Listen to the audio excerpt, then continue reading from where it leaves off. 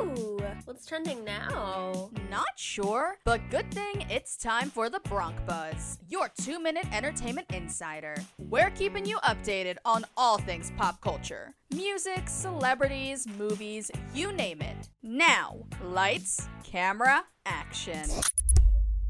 This is the Bronc Buzz, your 2-minute entertainment insider. I'm Tommy Franks. Fox Sports 1 pundit Skip Bayless made some very controversial comments about Cowboys quarterback Dak Prescott. Prescott's brother committed suicide recently, and he wanted to open up on Suicide Prevention Month. Here's Skip's words that got massive blowback. You are commanding an entire franchise. I don't have sympathy for him going public with, I got depressed. I suffered depression early in COVID to the point that I couldn't even go work out. He's the quarterback of America's team. Many are calling on FS1 to fire the pundit. Well, week 2 of the college football season begins. Conferences like the Pac-12 and the ACC are playing today, and there seems to be a lot of good matchups as well. Go check it out on your local stations.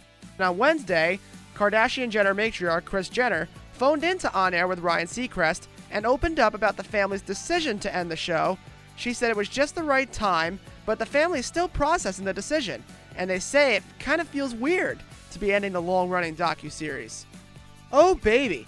One day after the Baldwin son was born, Alec Baldwin's wife Hilaria revealed the meaningful name to fans. His name is Eduardo Pau Lucas Baldwin.